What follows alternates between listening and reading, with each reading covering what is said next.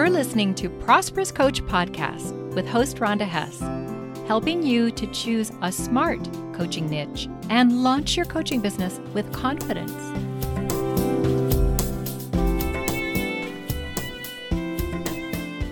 Hey coaches!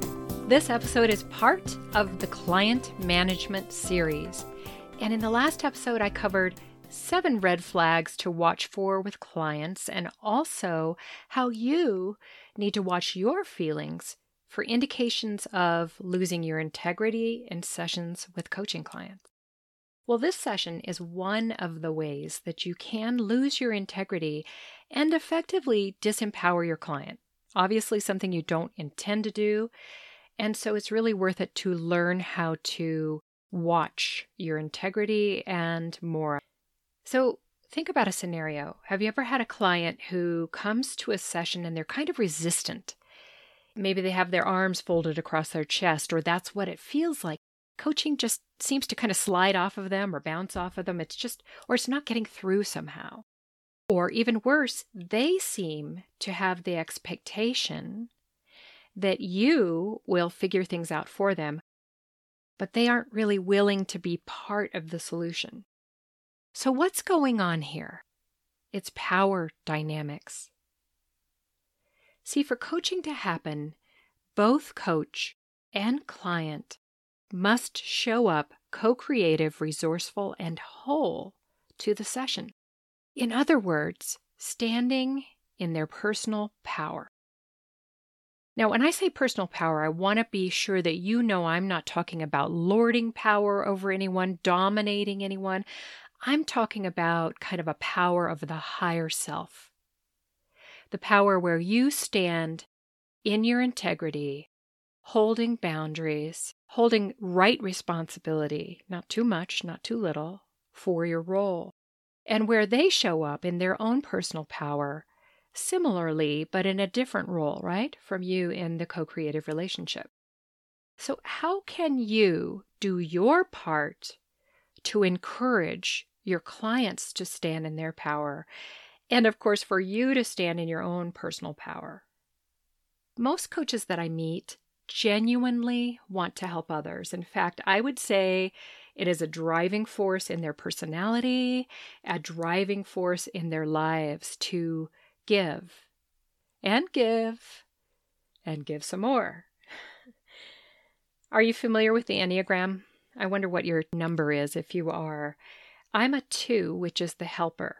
Yes, the consummate helper, the consummate giver, the consummate overdoer. And I have gone many turns around the spiral, learning to become ever more conscious about the heavy shadow side of that seemingly, noble desire to help and give. Do you feel me? Wanting to help and give all the time can actually disempower others. And it can also disempower you.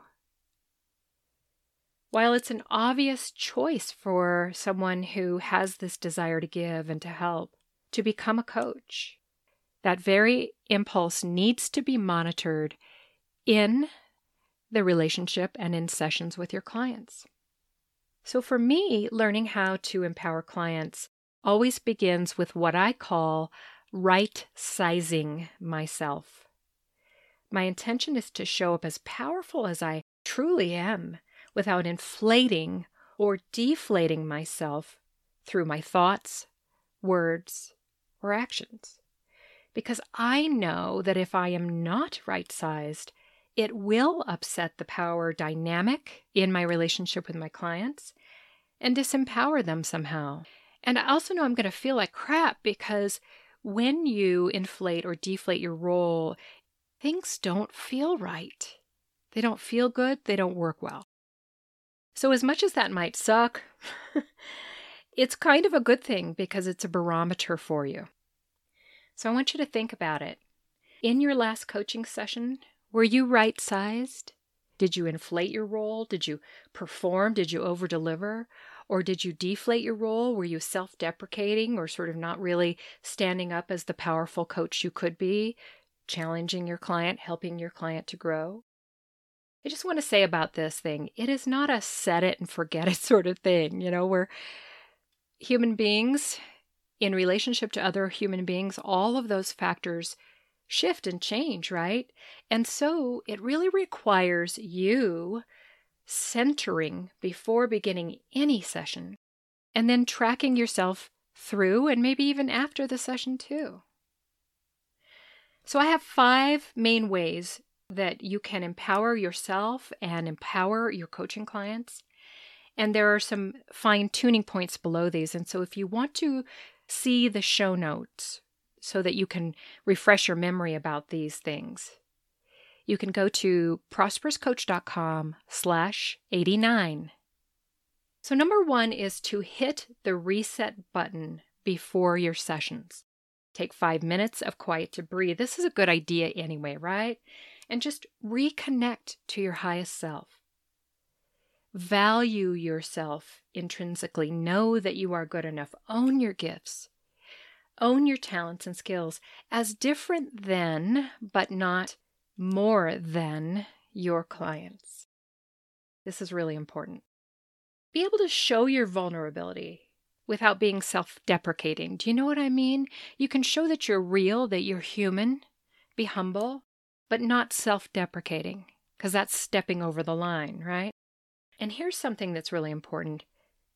Plan to get your needs met somewhere else besides the coach-client relationship or in coaching sessions. And I remember this early on as a coach, how I heaped a lot of expectation on my relationships with my clients to serve my needs somehow.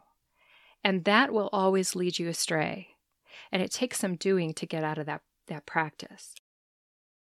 Number 2, let your clients take full responsibility for their role. And I'm talking about things like, first, you need to charge fees that pay you well. Because if you don't, you are deflating your power. You don't ever want to adjust fees just to get a client. That is deflating your role, right? Deflating your power and disempowering your client. You want to treat your clients as resourceful adults. This is really important. As a coach, we are not parents. You don't want to do your clients' work for them unless that is somehow part of your package, which it's unlikely to be as a new coach. I do some of my clients' work for them simply by editing some of their messaging or things like that, but it's part of my agreement with them and I price accordingly. Set time boundaries and ask your clients to honor those. Don't let them get away with being late all the time. Number 3, promote their original thinking and self-starting. So what I mean by this is, verbally appreciate their unique abilities, praise their self-awareness and their intuitive action and insights, and reward their initiative with your enthusiasm and ask them about what they're going to do next and challenge them to do more than what's comfortable. Number 4 is spark their wisdom without manipulating. You want to let go of assumptions of what you think they know or don't know. You want to ask their opinion about how to best coach them. That's a cool thing to do. Have you ever done it? And you want to ask a lot of direct, open-ended questions. Let go of the impulse to lead them somewhere. And you want to own your own opinions as just that, your opinions. Don't ever make them wrong for their thoughts or beliefs. Number 5 is to listen for their truth. You want to validate their feelings without taking them on. And as givers and helpers, we can sometimes take on our clients' feelings and it kind of messes with our day. You don't need to be doing that. Also, separate your story from their story. Sure, you can relate to them or empathize with them, but don't take over the story. And ask questions to help them separate facts from their interpretation. And by the way, if you haven't employed this in your own life, it rocks. My first coach taught me how to do this, to separate facts from interpretation. It's very handy. So I hope you will employ some of these things.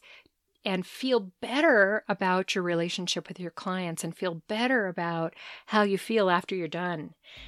Stay inspired and make things happen.